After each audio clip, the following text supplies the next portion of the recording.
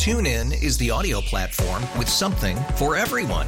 News. In order to secure convictions in a court of law, it is essential that we conclusively. Sports. Shot clock at 4. Doncic. The step back 3. You bet. Music. You set my world on fire. Yes, and even podcasts. Whatever you love, hear it right here on TuneIn. Go to TuneIn.com or download the TuneIn app to start listening. It's better over here. After investing billions to light up our network, T-Mobile is America's largest 5G network. Plus, right now, you can switch, keep your phone, and we'll pay it off up to $800. See how you can save on every plan versus Verizon and AT&T at T-Mobile.com/across America.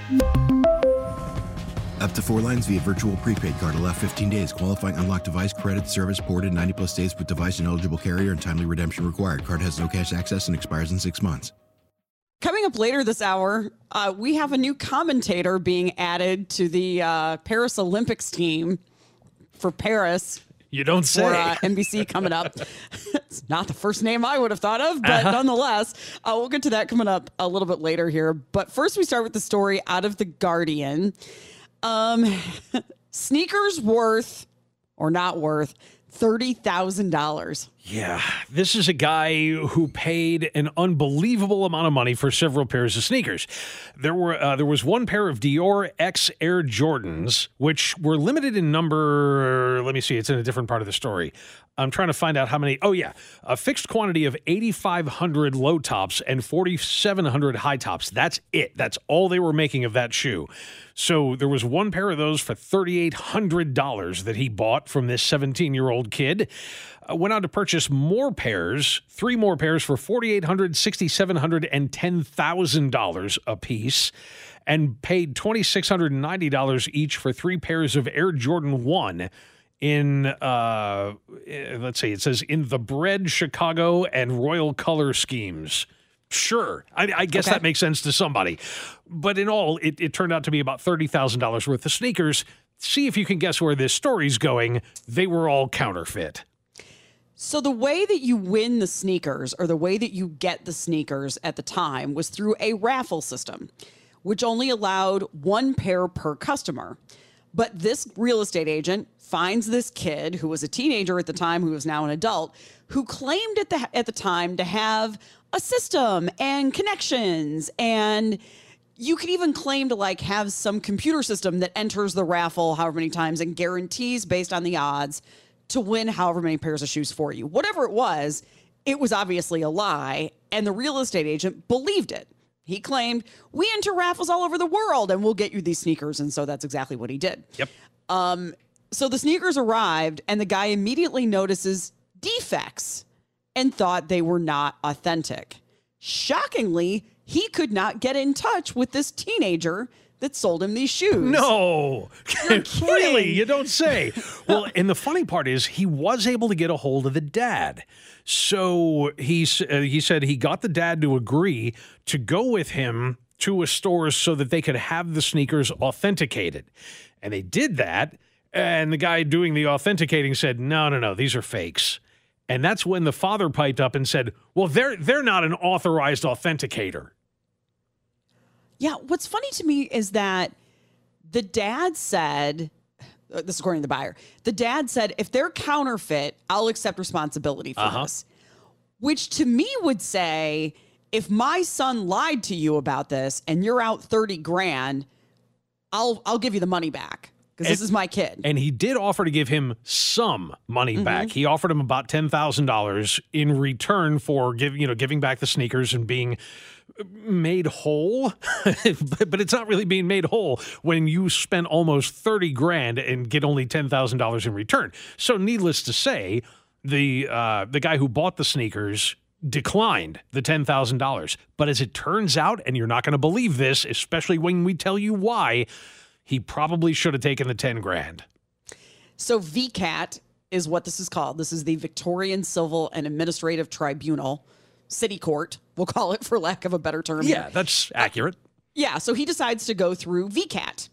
And the father said if they were, let me scroll down here. Okay, so VCAT member Catherine Metcalf found he was not entitled to a refund, given the agreement was made with a 17-year-old who, because he was underage, did not have full capacity to enter into contracts. Yep.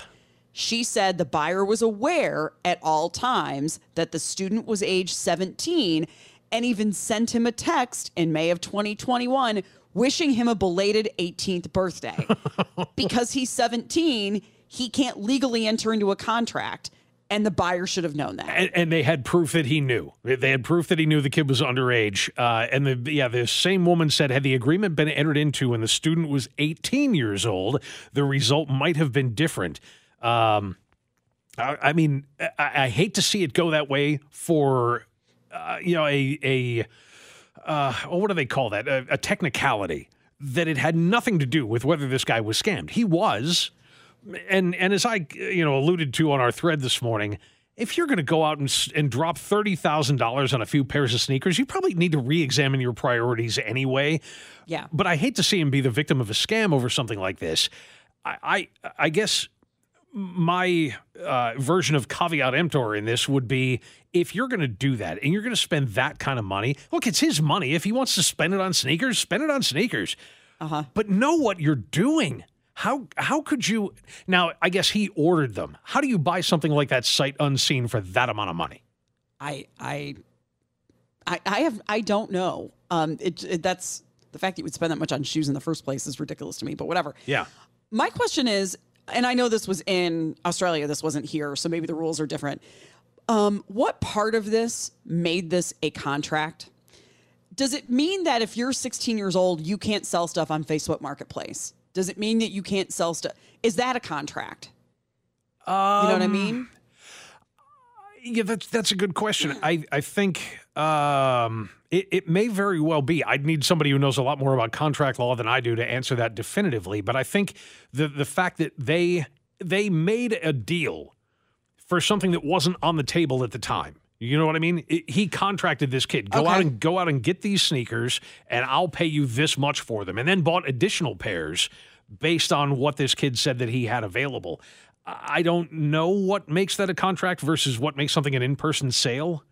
Yeah, that's interesting. I would love to know the difference. And again, I know we're not talking about U.S. court, but what was it because there was something in writing and signed? I mean, and then what counts as in writing? Because you can picture this happening all the time here. Well, sure, and contracts don't necessarily have to be in writing either. They're verbal contracts are enforceable, but you have to have proof that you made a verbal contract, and that's not always the easiest thing in the world to do. So, I mean, either way, this guy's out $30,000. He's got a bunch of counterfeit sneakers to show for it, and it's why I always say, if you're going to get into something like that, you've got to be able to tell the difference. You've got to know what you're doing, because it's so easy to get scammed on anything like that. I mean, if we knew the amount and the spread of counterfeit that's out there, and when I say spread, I mean the number of different things that are out there that are counterfeit.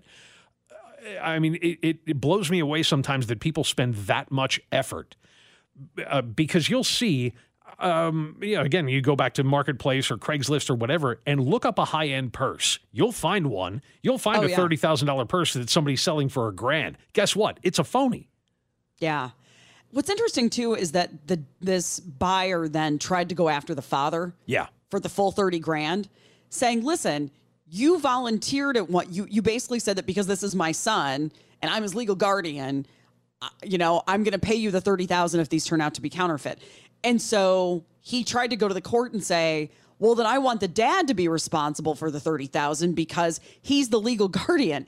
And the judge in this case said, just because the dad tried to resolve the matter, that's not the same thing as accepting responsibility for the whole thing. Yeah, and you didn't make a contract with the dad. You made a contract with the kid, and that contract was invalid. So you're entitled to exactly squat.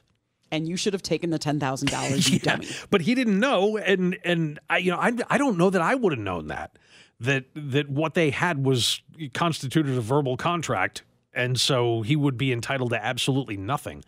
You just have to be careful and recognize that high-end things like that, and this is, it sounds like the most obvious thing in the world, but if you're going to go into a market like that, whether it's for watches or purses or sneakers or anything like that, The reason they pay those incredible or charge those incredible outrageous prices for that stuff to begin with is because when they leave the factory, those things are perfect. And if you can see anything that looks like a small flaw in something that's supposed to be high-end like that, it's a phony. What do you do now with not $33,000 worth of sneakers that you're now just stuck with? Yeah. I mean, does he try to flip them? Try to scam somebody else out of them? It wouldn't surprise. I mean, people are horrible, especially when they feel like they've been wronged, Yeah. Yeah. I hope that's not what he does. I don't know what you do with them at this point, but yeah, I would just be curious about kids that can sell stuff online here. Yeah. Let me go off on something here real quick for just a minute, because there are people, and I know this because I've run into them, who make phonies. Whatever it happens to be. Like I said, watches are out there a lot. Where I see it, of course, is with guitars. And if you open Facebook Marketplace on any given day, I can find you a half a dozen fakes that are out there. And I can tell by looking at them. But that's the thing. I can tell by looking at them because I know what I'm doing. And it took years and talking to a lot of experts to get this level of expertise. But there are guys out there who will take a cheap guitar and put a Fender logo on it or put a Gibson logo on it. Just a like a water slide decal like you use on models. And they do it and they justify it by saying, well, when I sell it, I'll tell the guy that it's not a real one. I'll tell him it's a Chinese fake, or I'll tell him it's one that I made myself. Yeah, that's fine for that transaction. But what do you know about what he's going to do with it? Like, will he tell the next person if he sells it that it's not real? If you're selling it cheap to him on the basis that it's a fake, then what's to keep him from turning around and flipping it as though it's real and hoping for some schlub to come along who doesn't know what he's doing, who's going to buy a phony guitar from him? And that's why even making those fakes is illegal. I've said before, I know of one that's for sale right now from a store here in town that is 100% a phony.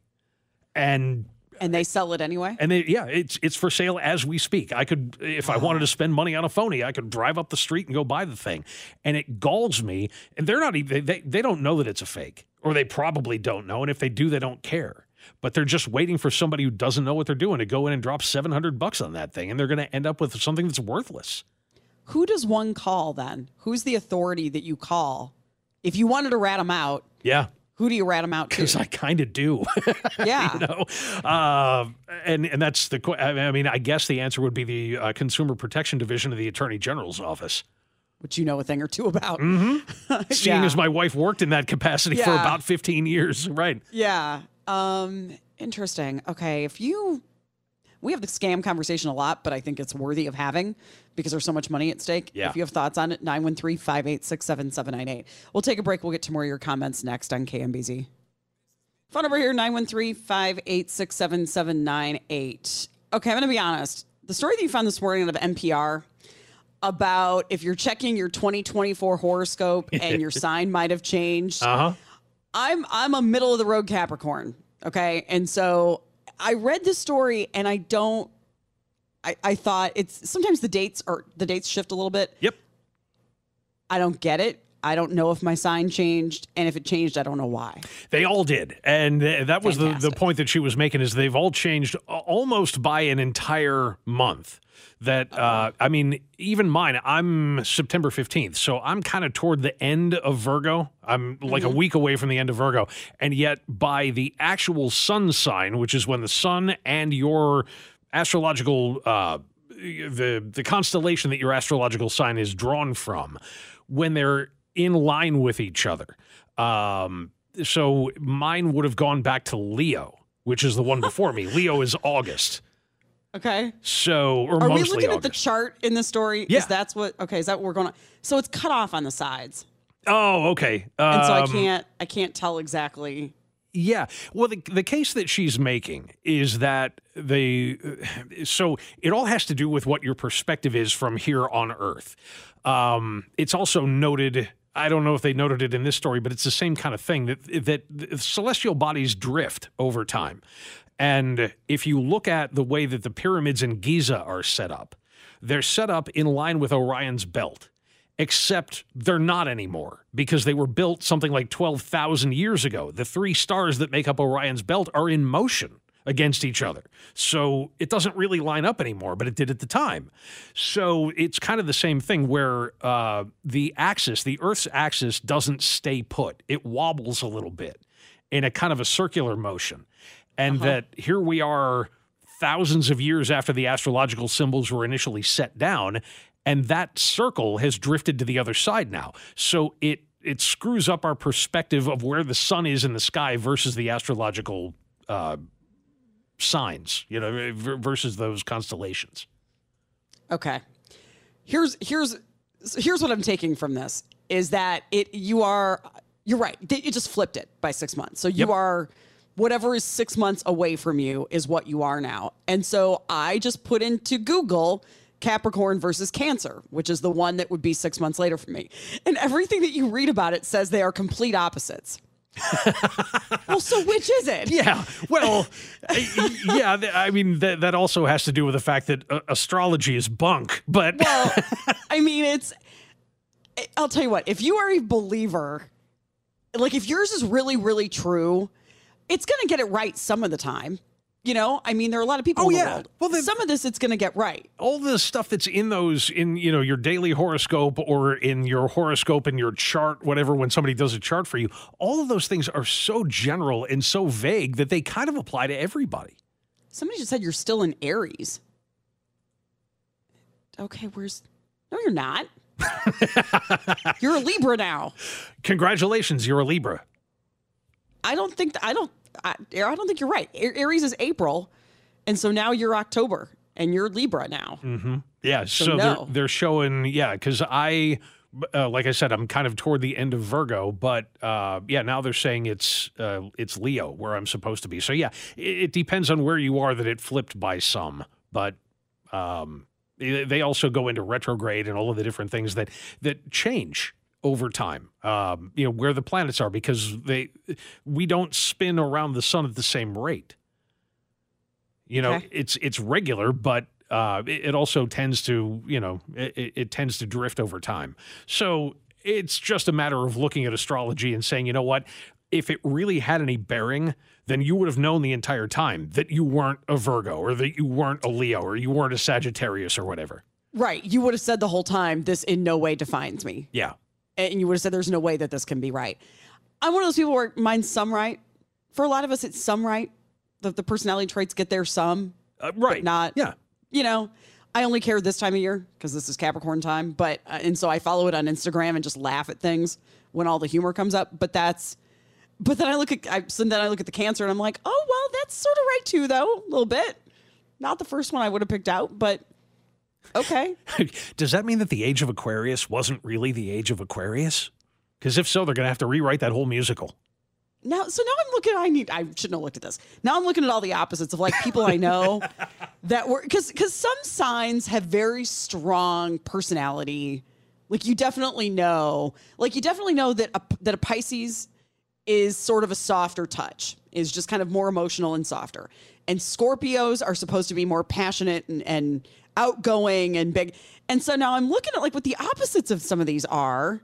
And like Leo is kind of the same way, kind of like a Scorpio, like kind of big personality. And you can't just be the opposite. Huh. I told you. We go back to where I started. Astrology is bunk. So thank goodness. Thank goodness. Like it's only like it's fascinating a little bit, but as much as like if you look up the animal that you are in the Chinese chart and what Enneagram you are, and I'm trying to remember which animal Briggs I Meyer. am. It's not one of the flattering ones. I'm a goat. Are you? Let's see. Yep. Chinese zodiac, and it goes by year, right? Yeah.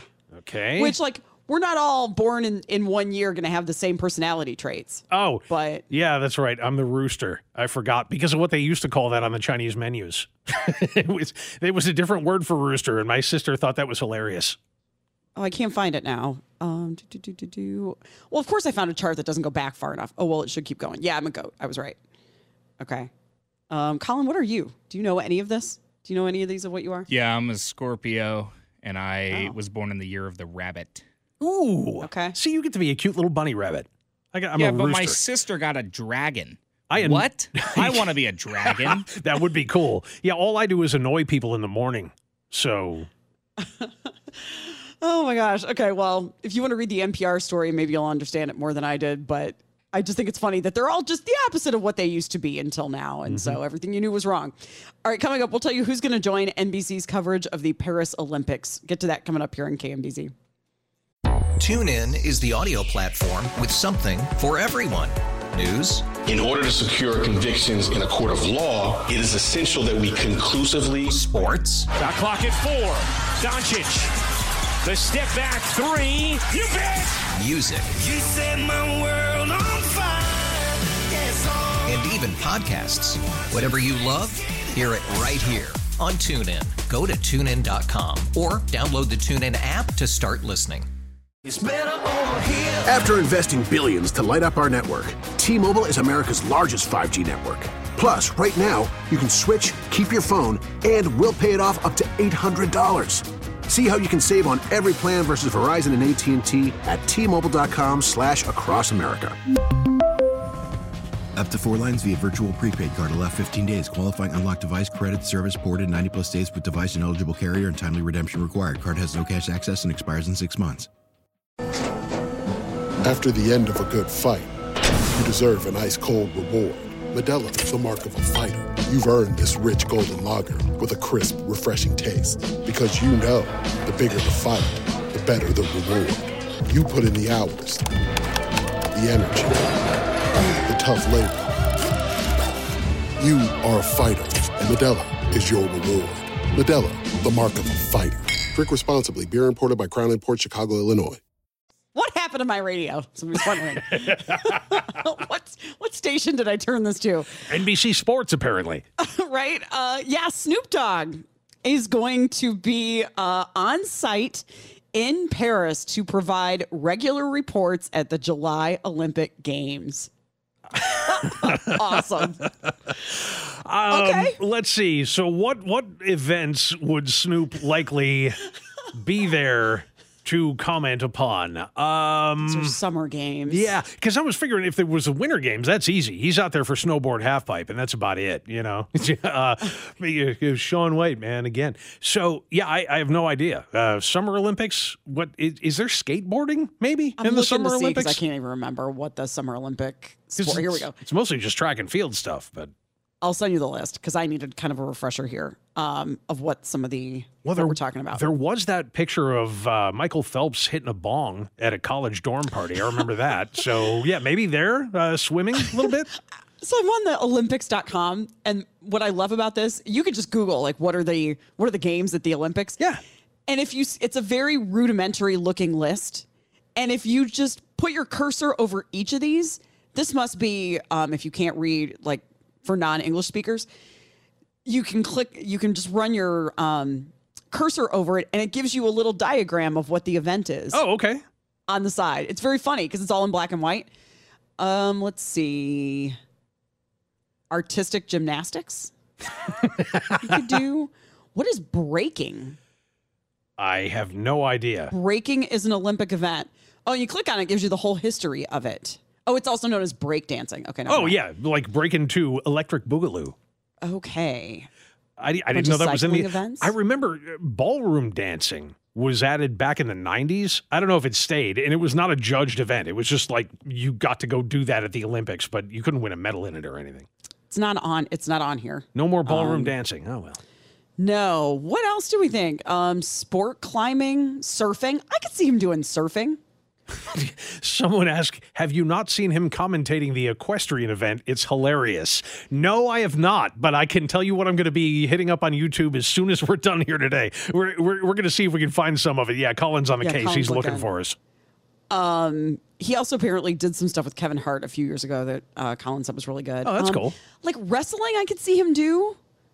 Karate. So let's see. The suggestions we're getting off the text line are skateboarding, beach volleyball, and yes, apparently he loves the equestrian one with the horses. So okay. I would love to know like his level of expertise because in the movie Best in Show, which was the movie that kind of parodied dog shows. Okay. They had it set up where I think it was Fred Willard that was playing the part that Joe Garagiola played during Westminster for years and years. He was the sports figure that they got there as a commentator just because he was a big name that everybody would know, but he had no idea what he was doing, So I could see Snoop out there going, why are they wearing those shoes, man? Just, having something that had nothing to do with the sport itself and being that guy. He just needs to be funny. Yes. He just needs to be on the ball with it. And be witty about it. Yep. Like badminton. Like, don't do anything major. Because the goal here, if there is a goal, is to get attention, I'm sure, on events that don't normally get the attention. Yeah. Bring ratings up during events that people don't normally watch. So what's the over-under on subtle pot jokes he's going to throw into his commentary? Is it going to be like 20, 25 during the Olympics or more? I mean, they've got to know what they're getting, right? Yes. You hired Snoop Dogg. You don't do that without knowing exactly what you're getting yourself into. Right. I mean, I think the break dancing would be fun for him. I think you just got a delivery. Can you hear?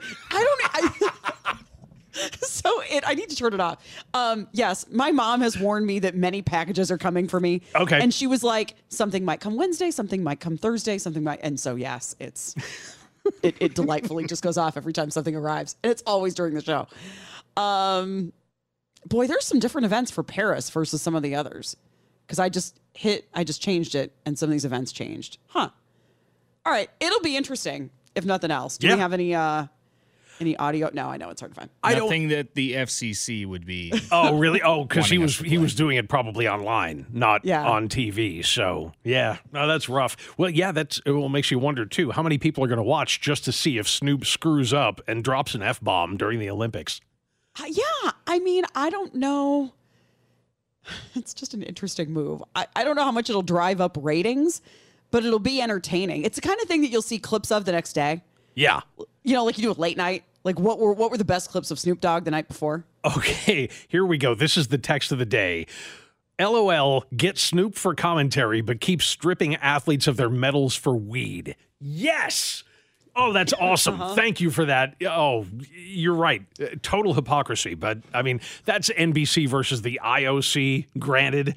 But still, it's not a great look when they are taking medals away for people who smoke pot. And you've got one of the most notorious pot smokers in the world out there doing your commentary on NBC Sports. News release said he will also explore the city's iconic landmarks, attend Olympic competitions and events, and visit with athletes, their friends, and their families. Snoop. So he's going to interview people. Snoop at the Louvre. Snoop at Notre Dame. Oh yeah, I can see that being a lot of fun. He said, we're going to have some amazing competitions. And of course, I'll be bringing that Snoop style to the mix. Mm-hmm. Oh boy. What are the pot laws in France like? Just out of curiosity, is it still illegal there or? I think it is still legal there. Okay. Anybody told him? I don't know. Anybody let him know? I have a feeling he's going to be packing anyway. Before he agreed to sign on. All right. Let's talk about this Mickey Mouse horror film here really quickly, as long as we're talking about entertainment. So something just changed, right, with the copyright? Yeah. The very first iteration of Mickey Mouse, which was the Steamboat Willie cartoon, he looked a little different. His nose was a little longer. There was a little bit more of a black contour on his face. It's not the classic Mickey Mouse that you think of now. It's close to that, but it's, like all of them, if you look at the early Bugs Bunny cartoons, he didn't look like Bugs Bunny.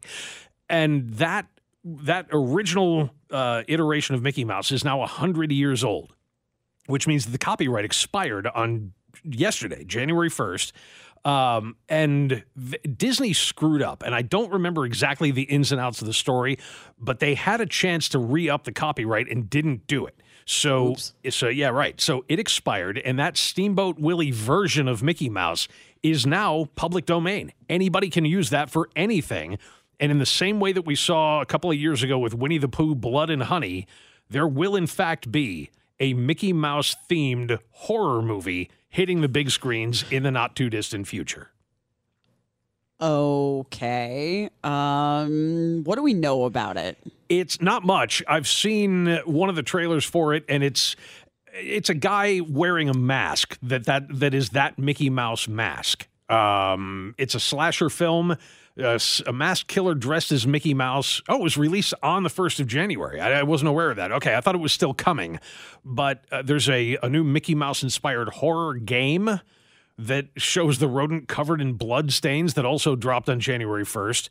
And, yeah, I mean, there's nothing Disney can do about it, which is, I'm sure, why people are doing it. Even the guy who directed the movie said it's schlock horror. You know, this is not a deep movie. It's a slasher film about a knife-wielding murderer in a Mickey Mouse costume, so don't expect a whole lot out of it.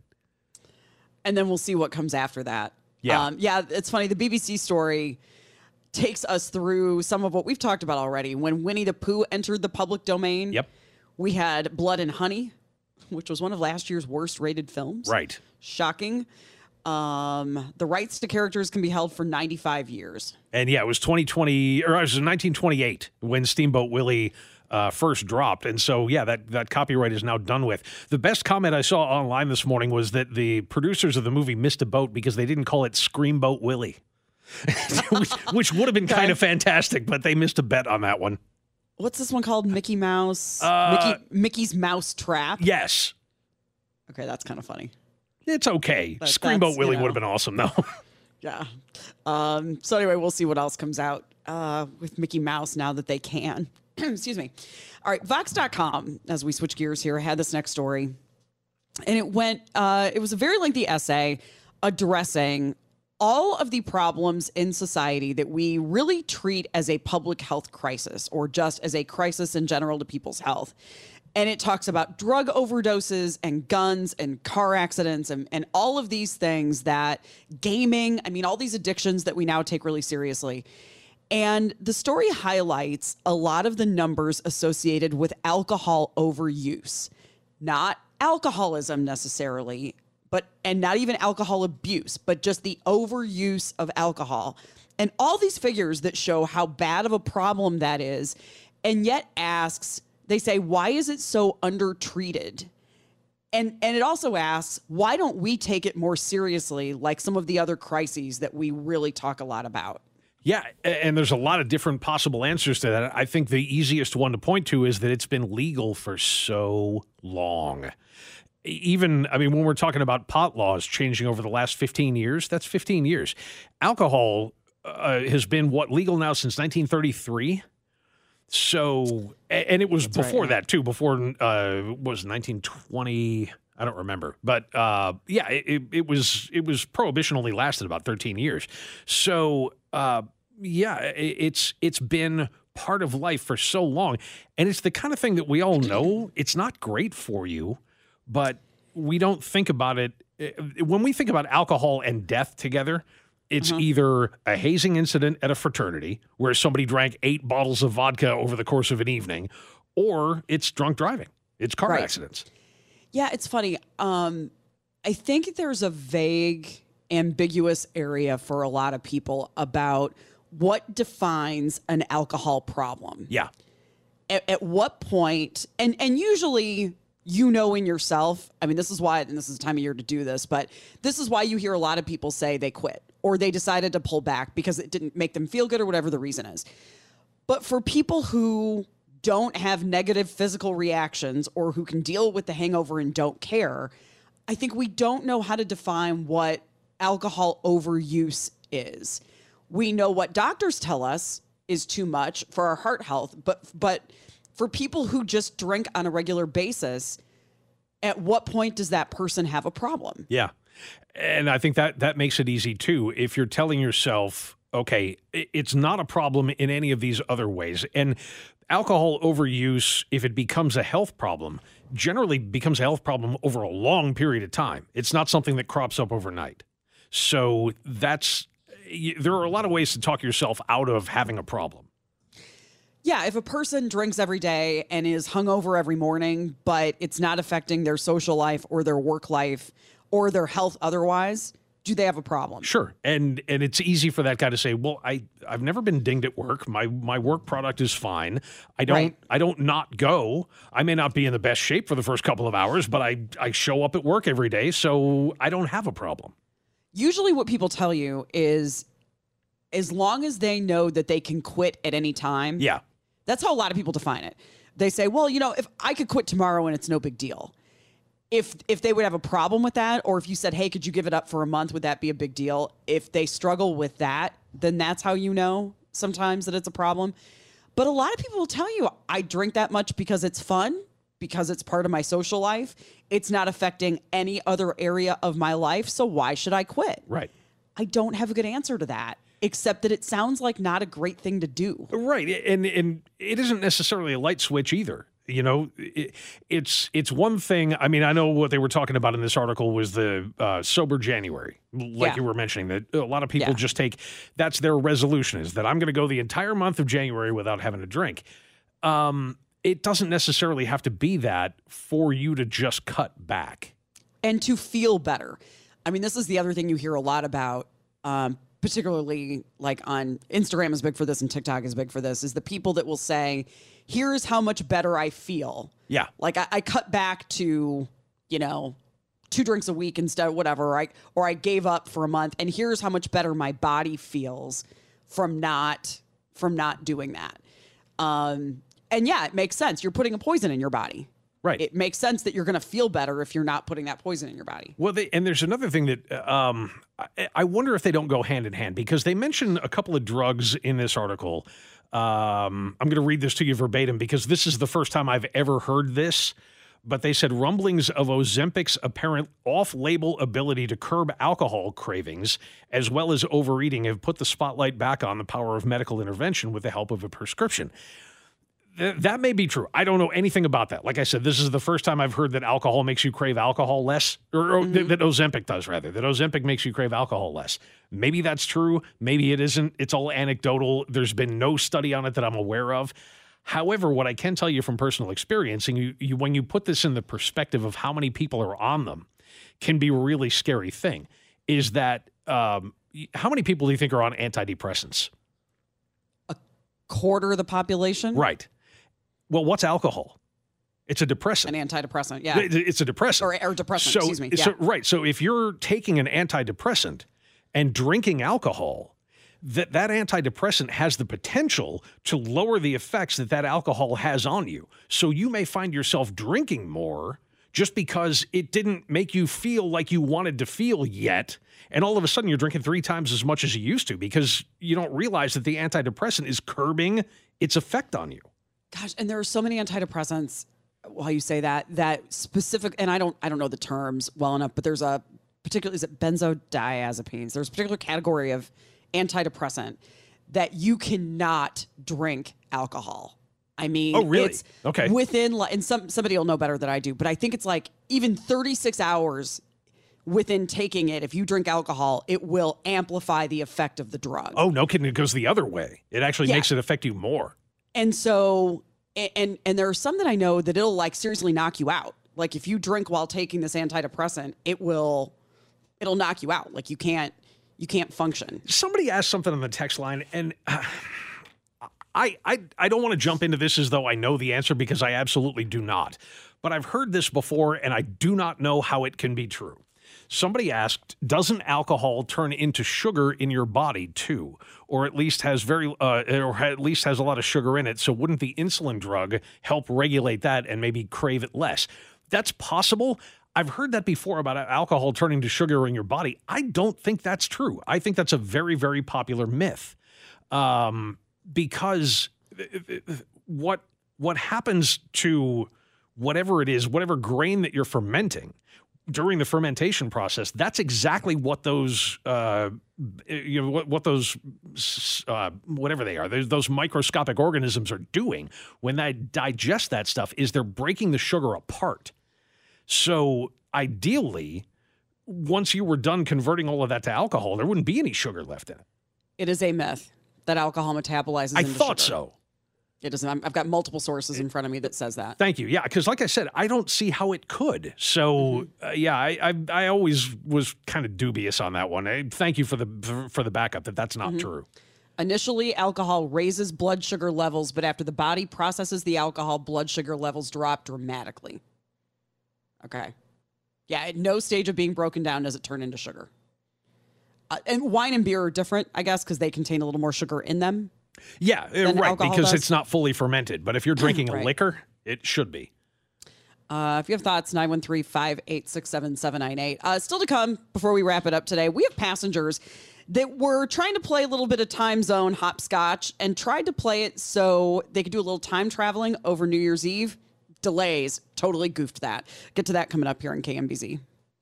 It was a really great plan for passengers on United Airlines Flight 200 who wanted to experience the new year twice and wanted to go back in time to be able to do it a second time.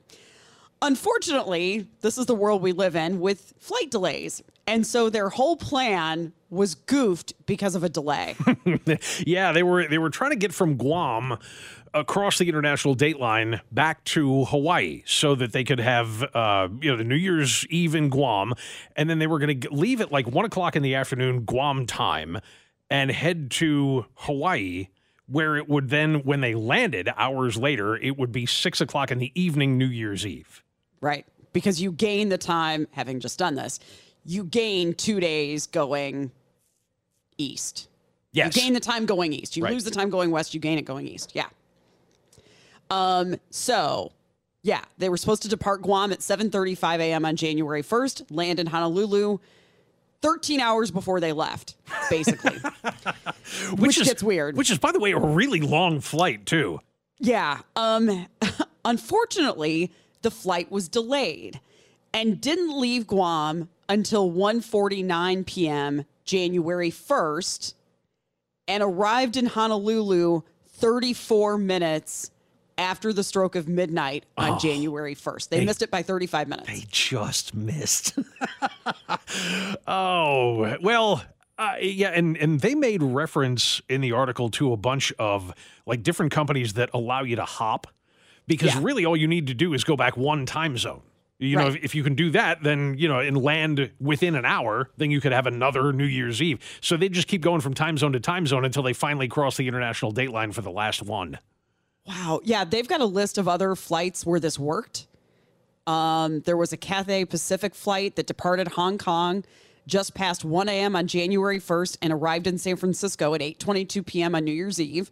So they were able to do it twice. Yeah, a bunch of these. Tokyo to Los Angeles did the same thing. This makes my brain hurt, and I could never do this on purpose. Yeah, it would have to be right. Like by accident, you book it and then go, wait a minute, how am I landing the day before I take off? Somebody on the text line said, it's a fun idea. Hats off to them for trying.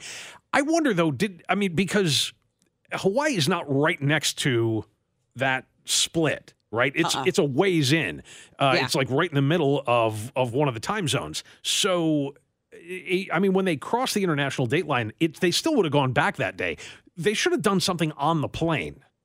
You know what I mean? So they should have had some kind of champagne celebration or something like that on the plane, since they knew that's why most of those people were going to be taking that flight anyway. Yeah, I wonder how many people just did it on accident. Yeah. I don't know how popular the flight from Guam to Hawaii is. Yeah, no kidding. Where else are you going to go from Guam? I don't have a map in front of me, but there probably aren't a lot of stops. Samoa. It's funny. I was just looking at, there was a map that just showed up. I guess the international dateline runs directly between, it's called Tomorrow Island and Yesterday Island, the Russian island and the Aleutian Island that are right next to each other. I guess I should have known. I didn't know the international dateline runs right between them.